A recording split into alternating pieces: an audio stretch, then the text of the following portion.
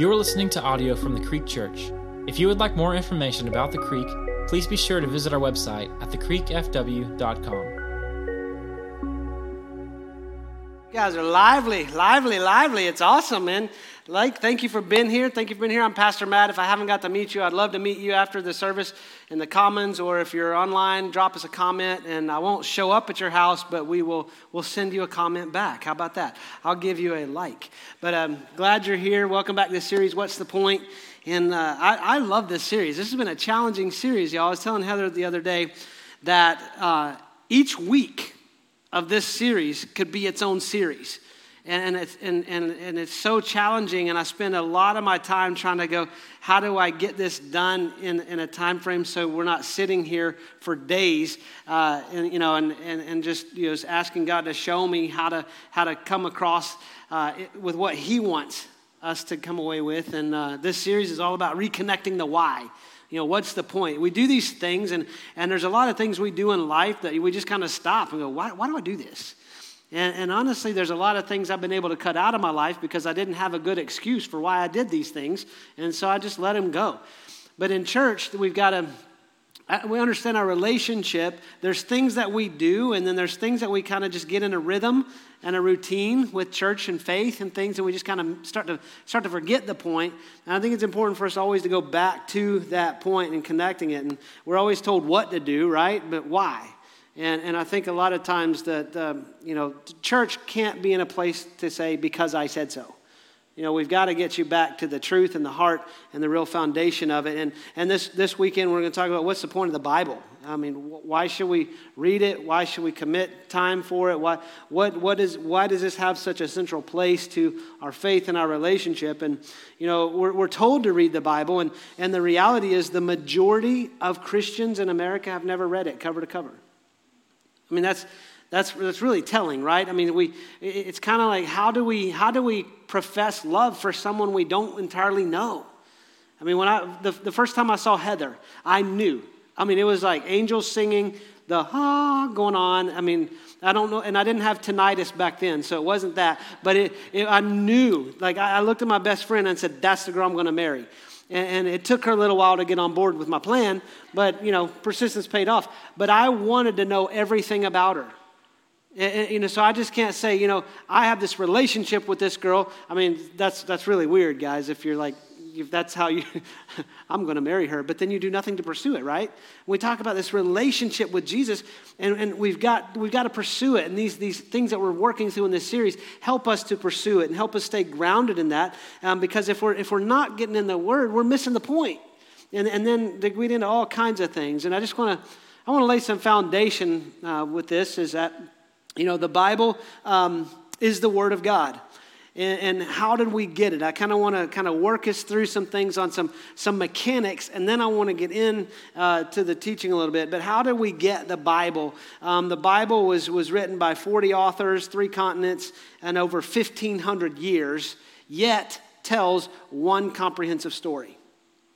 I mean, it's truly amazing. In the Old Testament, the authors were directly called by God to write. And in the New Testament, you have the apostles that would write. You have eyewitnesses of the resurrected Christ. Those were authors. And then, or close associates of an apostle. So it was a close associate of someone who experienced and witnessed the resurrected Jesus. And so you've got all this going on over 1,500 years, and it toes this line. And then how did they know what to write? That's one of the things. Because I sit down and I write a lot.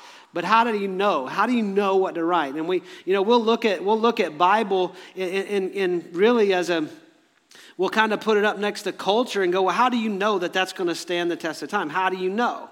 And this is the Spirit of God spoke through him. This is what we call inspiration, that the Spirit of God gave inspiration. And I'm gonna read to you what Peter wrote. And Peter has a great comment about what the Scripture is in 2 Peter chapter 2. But he says this. 2 Peter 1, verse 20 says, knowing this, first of all, that no prophecy of Scripture comes from someone's own interpretation. Okay? So foundationally, knowing this, no prophecy of Scripture comes from someone's own interpretation. For prophecy was never produced by the will of man, but men spoke from God as they were carried along by the Holy Spirit. That's the inspiration of God. It's ultimately God is using man's hand to write his word. So, to go back and correct it now, you would say 40 authors, you would say one author.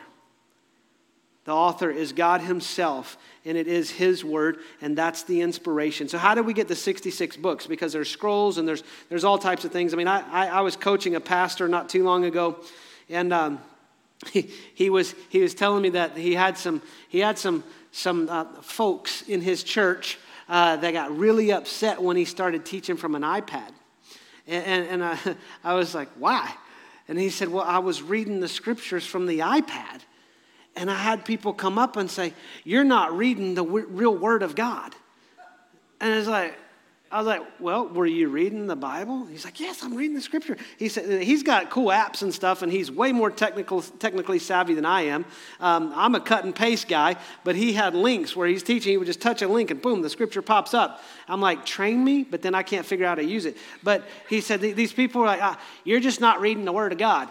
And I said, well, I read this because I like to have the word, and I hope it encourages you to get in the word. But I said, if you're going to get really legalistic with them, then what you need to do is you need to roll some scrolls out on the stage, and that's what you're going to read from. I'm reading from the scroll of Isaiah today. And even then, look, there's going to be skeptics. There's going to be people that's not going to satisfy them. And then you've got people like, I'm a King James only guy. So, well, thou art great for you. And.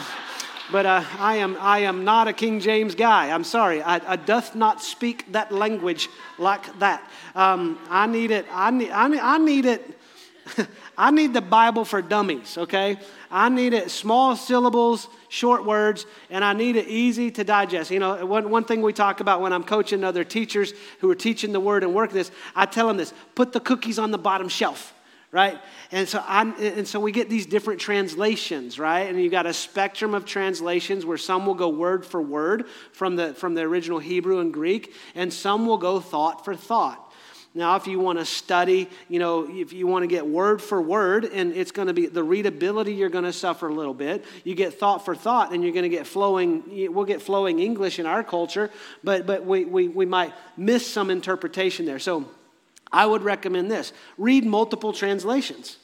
I mean, I read and I study out of multiple translations. When I do my quiet time, I will read from 3 or 4 different translations. And I'm trying to bargain with God. I was like, so if I'm working 4 translations and I'm going through the Bible in 1 year, is that 4 times this year?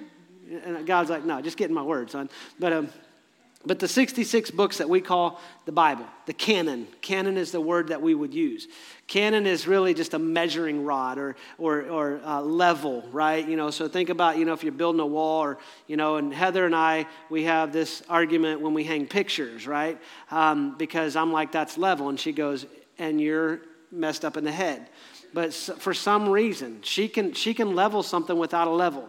I don't get it. I mean, it's a spiritual gift, I guess. But she'll hang a picture and it's perfect. I'm like, nah, come on. And I'll put the level on. There it is. And she's drops the mic and leaves the room. Like, done. But when you think of that level, that the church fathers would go through the text, so they would have scrolls, they would have letters, they would have manuscripts, and these would be copied and copied and copied and sent to churches, and these would be things used by the early church. I mean, in the first century, when you have Jesus on the scene, they're working from the Old Testament, and they would have those scrolls. Jesus would actually go to the temple and he would say, I'm reading from the scroll of Isaiah. They would unroll the scroll and he would read it. But so when they started thinking about the New Testament, how do we put that? How do we put that together? What makes it? And they put that level on there. It's consistent doctrine that has no contradiction. I mean, it's amazing how when they scrutinized it, and I hear people go, well, that's man scrutinizing it. Listen, I believe that the Holy Spirit inspired man's hand to write the Word of God. I also believe the Holy Spirit was involved in those councils, leading those men to scrutinize and study these words to make sure that they are the Word of God.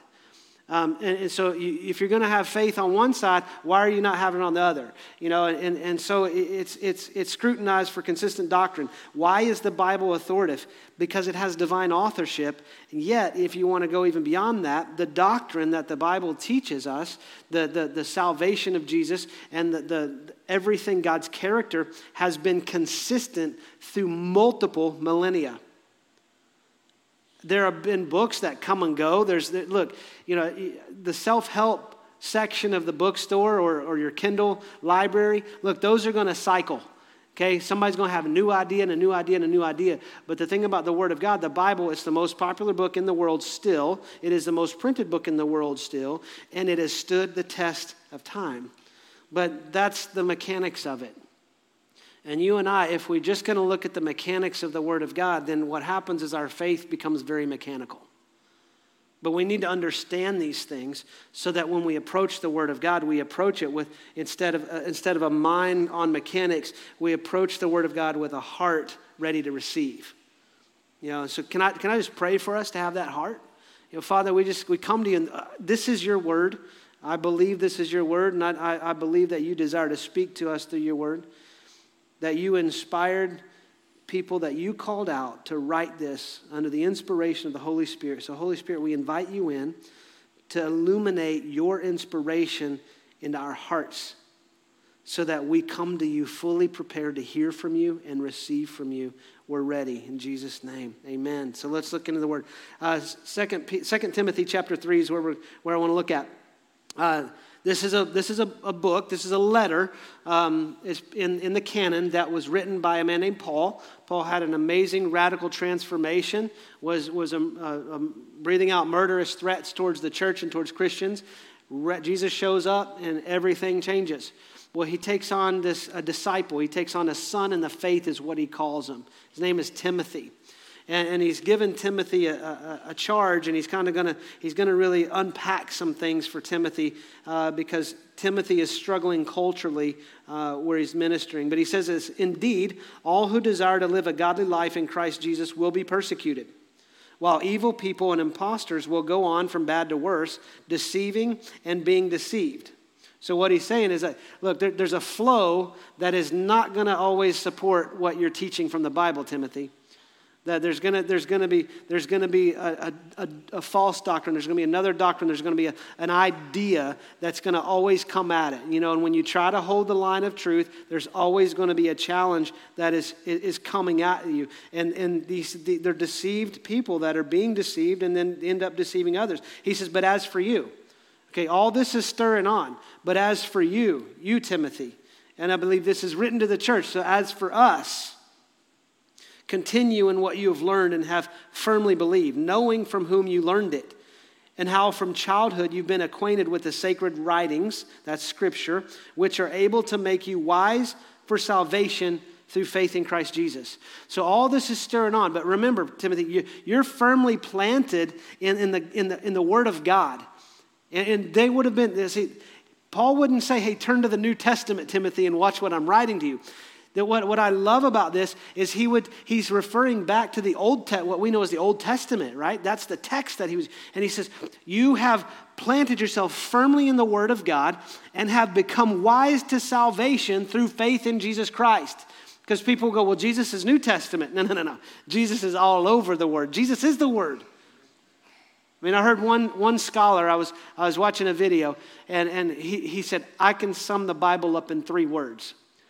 Hey, there was a game show called Name That Tune. Remember that? Back in the 80s? It's back, y'all. We were watching. I don't know if it made it through the COVID thing, but they were like, they'll give you a clue about the song, and then they'll say, I can name that song in 8 notes. And you got Randy Jackson on the piano, and he's like, you can't do that in 8, dog. No, but so some of y'all know Randy Jackson. Okay, good. We're catching up. If you don't know Randy Jackson, Google it. But anyway, I can name that song in 8 notes. And then they start betting it down. I can name that song in 5 notes, 4 notes. And then like the ultimate smackdown, I can name that song in 1 note. And then you're like, oh. But he said, I can sum up the Word of God in 3 words. The entirety of Scripture in 3 words. You ready? Jesus is Lord. And what Paul is saying, Timothy, there's all of this going on. But as for you, you know what you believe, you've been firmly planted in it, and the word of God has made you wise for salvation through faith in Jesus Christ.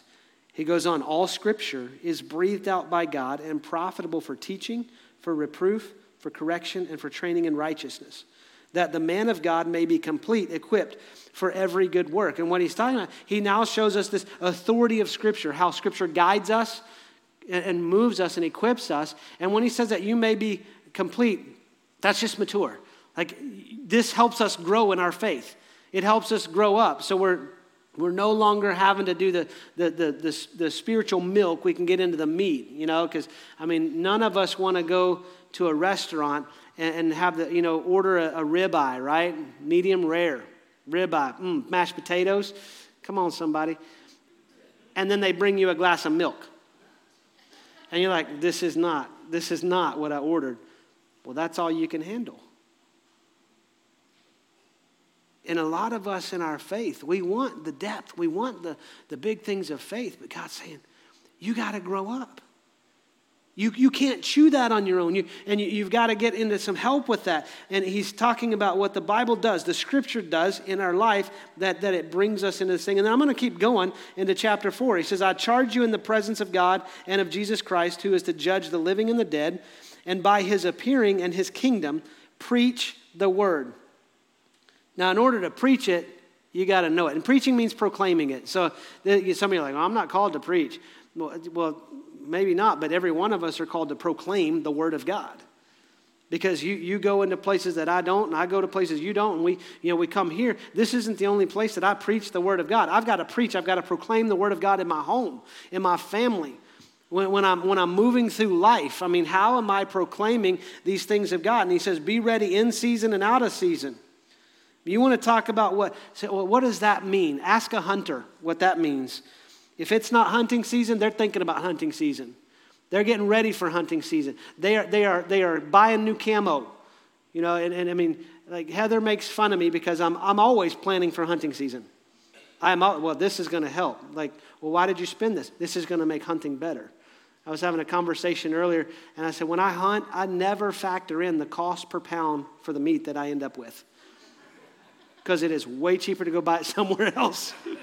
But it's all about the experience. But he says, be ready in season and out of season, reprove, rebuke, and exhort. That means we'll get in that in a minute. With complete patience and teaching. For the time is coming, listen to this, when people will not endure sound teaching, but having itching ears, they will accumulate for themselves teachers to suit their own passions, and will turn away from listening to the truth and wander off into myths. What he's saying is that people will disregard the word of God, and they'll turn to myths to satisfy their own passions. Basically what it does is we get in the cycle that all humanity gets into before we come to Christ and just throw ourselves on the mercy of the cross and what Jesus did at the cross. We try to justify ourselves. And we will use any means possible when the word of God is rebuking and reproofing and bringing correction into our life. And we'll do everything we can to justify ourselves. And so the Bible is vital to the life of a Christ follower to keep us from being deceived by our passions and currents of culture. We submit into the God who shows us his character through his word that has stood through multiple millennia of different culture. And there's a lot of things that are still, some of the fights that they were having 1,500 years ago are still the same things we have today. Why? Because you got people. And people are a hot mess. We're broken. It's just the way it's the way it is, right? And so why, if the word of God is God revealing himself to us and it's vital to our life, why commit time to study it? Why commit time to read it? I think Paul gives Timothy the answer here. He says, look, so you can live rooted in truth.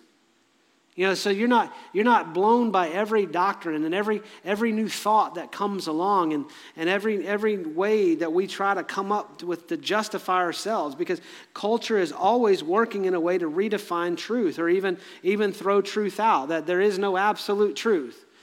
To live as there's no absolute truth would be like trying to navigate with a compass with no magnet. We just wander around, right?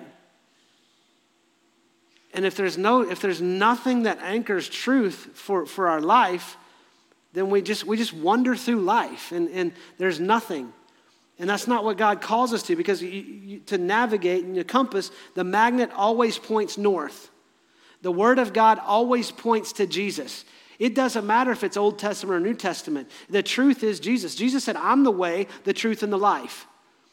And Jesus also is the Word. John starts out his gospel. He says, in the beginning was the Word, and the Word was with God, and the Word was God. You go down to about verse 14, and it says, and the Word became flesh and made his dwelling among us. That Jesus is the embodiment of the Word of God. That's why everything, okay, some of y'all like 3 words, Jesus is the Lord. 1 word, Jesus. Everything in Scripture points to Jesus. In Europe, all roads lead to London. In the Bible, all verses point to Jesus. And he is the way, the truth, and life. It's what Paul told Timothy, that the sacred writings, the Scripture, the Word of God, has made you wise for salvation in Jesus Christ. There's a truth that is anchoring you, and that is faith in Christ. And if we're going to try to navigate it on our own, we're going to be lost. And we've got to have something to root our life in. Otherwise, we're going to be blown around. I mean, we become what James calls a double-minded man. We'll move over to this idea because this seems to work for a little while. When that doesn't satisfy, we'll move over to this one, and this one's not working. And we just spend our life searching for, what can I plant my life into? And God is saying, I created you. I fearfully and wonderfully made you. I knit you together in your mother's womb. I love you more than you can ever imagine. I gave my son for you, so to buy your reconciliation, your redemption, you can find your life in me, rooted in Christ, and Christ is truth. And so if we got this root of truth, you think about planting a tree, right? That tree's going to need some guidance as it grows. And you've got to have some structure. It's kind of like a vine and a trellis, right? You got the vine coming up, but then there needs to be some structure. And that structure that the Word of God brings to us is to be instructed in righteousness. It's the righteousness of God. He calls us to holiness, right? In 1 Peter chapter 1, he says, be holy as I am holy. What I love about that, he says, look, as obedient children, do not be conformed by the passions of your former ignorance, but as he who called you is holy, be holy. So what God is doing, he's given his word so we're not ignorant about him. And so there are things that I do and I don't do, and I can really put them into some camps. Like when I'm disobedient to God, they will fall in 2 categories. One is defiance, right? I know the truth. I'm rooted in truth. I know the truth.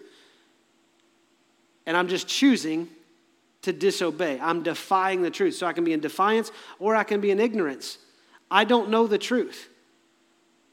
I mean, it's been so amazing to see how God works in that. And when there are times that when I was growing in faith, and there's still so much I don't know, but there were mentors and men who were speaking into my life going, look, this is what God is teaching in his word. I'm like, I didn't know that. And he goes, well, you were doing that out of ignorance. Well, now you know. So now if you defy it, you're defiance. And what God is saying is, I'm giving you structure. You're planted in truth. Truth will grow you. And I'm giving you structure to be instructed in righteousness, holiness. And he starts to work in us because he's going to continue to bring that around us. And he says, I'm going to give you teaching, reproof, and correction, is what Paul said to Timothy. Let me illustrate. Teaching would be like instruction. Reproof would be like wrong. You're wrong. And then correction takes it back to teaching. Let me illustrate it this way. So instruction would be teaching you that 2 + 2 equals 1 + 1 + 1 + 1. Now that's the way I learned it. I know math has changed. I don't understand the new math that the kids are doing. Like these kids these days with these new math. I don't know about that. But I learned it. 2 + 2 equals 4. The way you get to 4 in the instruction side of it is 2 + 2 equals 1 + 1 + 1 + 1. 1, 2, 3, 4. 2 + 2 equals 4. Right? So then if I were to ask you, what's 2 + 2? And you say 5, I could go, or it's the big red X, that they put on. I got a lot of those, right? Or in college, it's the Scantron. You remember Scantrons? Okay, when those make noise, that's not a good thing. I remember my first college exam. I had a 100-question test. And they slid that Scantron through the machine. I heard this. I was like, what does that mean? Well, that noise was everyone marked wrong. And I was like, oh. And so my first college test, I made a whopping 52. Because I heard 48 marks from the Scantron machine. And then, all I walked away with was that Scantron. It was marked wrong. So reproof is to say you're wrong. But he also says for correction would be, if I ask 2 plus 2 and you say 5, I go, no, that's not correct. Let's go back to teaching. 2 plus 2 equals 1 plus 1 plus 1 plus 1. 2 plus 2 equals 4. And that's what the Bible's, I know I broke that down into simple elementary terms, but I told you, cookies on the bottom shelf, right? But that's how God takes us through training in righteousness and instructing us in righteousness. There are times that my life, when I look at it in reflection to the Word of God, see, most of us will try to read the Word of God and go, well, how does this fit in my life today? I mean, some of the stuff that I've been reading, I'm like, okay, that's crazy stuff going on in the Bible. But we ask, how does this fit my life today? Can I ask you to change that approach? How does my life fit into this today? Because what happens is when we approach the Word of God of what we can get out of it, we start looking for something that's going to maybe just a little nibble through the day. But when we say, God, I want my life to be found in this, we're approaching, instead of trying to take out, we're putting ours in. But when I look at my life, there's times that in the gentle nature of God, He will show me through Scripture, hey, you're wrong. But God, I love God so much because He's not just going to say you're wrong. He takes us back into redemption and how to make it right. And so He uses the Word of God to instruct us and train us in righteousness. And the warning that Paul is giving Timothy is, listen, that deceived people don't like the reproof and don't like the correction. We're called to do it out of love. I mean, I had some teachers that weren't real loving with that red pen, but I got the point, message received, but we're called to do this out of love. But what happens is when we don't want correction in our life, we turn, because we're trying to justify ourselves, we turn from the truth, from the Word of God, to find people to tell us we're right. And that's dangerous territory.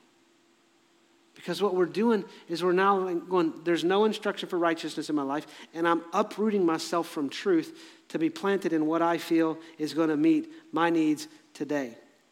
And we need God's instruction to keep us moving towards righteousness. Honestly, we need God's instruction to keep us moving closer to Him. And so God is planting us in truth, rooted in truth, and instructing us in righteousness. And then there's something that produces. So think about the vine and trellis, right? The vine is planted, it's rooted in the ground. You've got the trellis creating structure for that to grow, and the vine then produces. And that's the Word of God says He's equipping us for every good work. His work. Every work. When we start thinking, but when we get real complicated and convoluted of thinking, well, what's the will of God? And if this is training me for God's will, what is God's will? And there's some things we got to get to understand that God's will isn't just your job. It's not your career. God's will goes a lot longer than your work life. And God says, I'm giving you my word to train you in that. I mean, look at Romans chapter 2, right? When we look at this, that we're told to not be conformed to the pattern of the world, but be transformed by the renewing of our minds. So what we've got is we've got a pattern of the world that's moving us into deception. We've got renewing of our mind that's guided by the Holy Spirit to be transformed. And so it's where are we submitting ourselves into to be prepared. And then he says, then you can discern what God's will is, His good, pleasing, and perfect will. We want to come at it without the transformation before we're wanting, God, what do you want me to do? We want God to give us a job description for our life before we accept the offer. And God just said, no, I just want to know if you're on board. And you're going to take that step of faith. And He says, when I'm equipping you for every good work, the Holy Spirit's present every time we're in the Word, and He teaches, hey, I'm preparing you for something with this. I'm helping you with this. And look, think about it in context of parenting.